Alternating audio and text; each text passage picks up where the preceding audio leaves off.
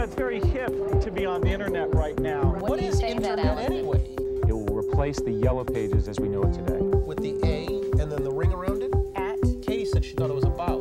Approach something from a way that maybe people haven't thought of before. And then once the memory sticks, they'll associate it with your company.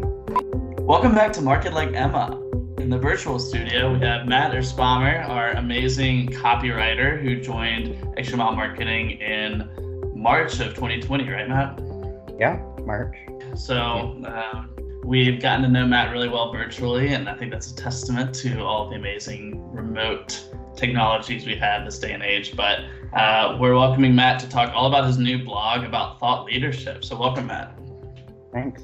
So Matt, you talked all about in your blog those aha moments in thought leadership, and you were talking about some of those detective shows where the viewer figures out what's gonna, help the detective solve the case. Or that made me think of that medical show House, where every episode he had finally at the 10th minute left, he had some aha moment and knew exactly what the disease was. And I love that lens through thought leadership because it really creates a memorable experience for the reader if you're able to give them some epiphany. Can you tell me a little bit more about, why you wrote the blog about and how valuable that aha moment is to thought leadership? Yeah, so I think it's a good way to approach thought leadership just because it's, like you were saying, it's memorable. It sticks in their brain. You want them, if they have one takeaway from your blog, you want to kind of insert just something entertaining or approach something from a way that maybe people haven't thought of before. And then once the memory sticks, they'll associate it with your company or organization. Right. I think it's also so important in the social sphere because that's what really gets people to share a post, to take that, seems like minimal effort, but when you're scrolling through, to actually end your news feed and go share a post and, put that energy into it, it really takes some kind of impetus, some kind of aha moment to get someone to share that. So I think it's really valuable when, trying to demonstrate thought leadership on LinkedIn, for example, and, they're gonna share your ebook and that's got your logo on it. And now, you're just amplifying your message. Yeah, the goal I think it's called thumb stopping because people are scrolling through their feeds and you want to be the thing that makes them stop. Right. I love that. Thumb stopping. I hadn't heard that before. Can you tell me a little bit about some aha moments that you've had since you joined Extra Mile Marketing? Yeah. So I think the biggest one would be I was meeting with Lori and she was explaining it was this idea of a FedEx test, which I had never heard of before, but it's like a marketing concept where when you're coming up with things that set your client or organization apart as far as marketing, if you can take the client name out and replace it with FedEx, then you haven't really effectively demonstrated like what sets your organization apart. And that just kind of simplified things in a way that just made a lot of things make sense. Yeah, especially our clients really love that test because, especially in the tech world, there's so much jargon and so many people talk about their products the same way. So if your website is all about your white glove 24/7 service, that's not impressive because every single tech company is going to have white glove 24/7 service.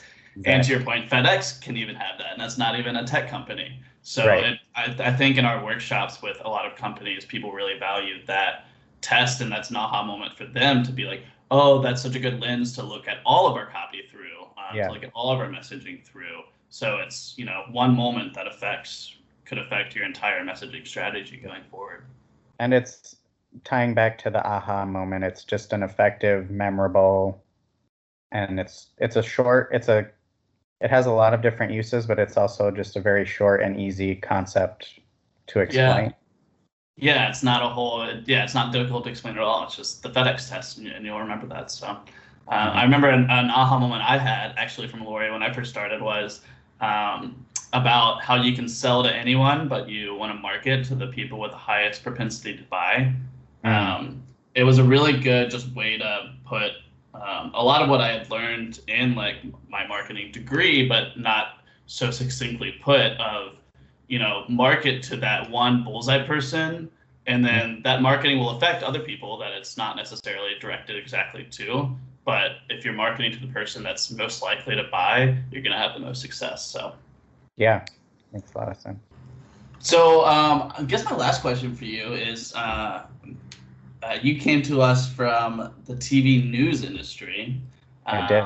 How do you think your approach to creating aha moments is different in kind of a thought leadership, B2B marketing context versus, a TV news kind of clickbait atmosphere?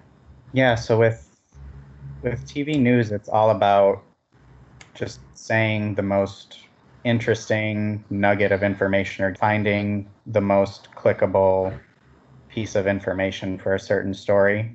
And to a certain extent, that translates to thought leadership too. But I think thought leadership is more about analyzing and more about kind of diving into or approaching a subject from a certain point of view. Whereas with TV news, it's just the story. So you have to find an interesting piece of information. Whereas when you're trying to get people to engage with thought leadership, it's the perspective you're bringing that you're trying to get them to engage with. Right. You want people to kind of trust your source. So it's preventing that most valuable, like you said, the same way as in TV news, you're taking the nugget that's most valuable and putting that in the headline, but trying to do it in a way that will get people to trust the source. Yeah. And I think what's important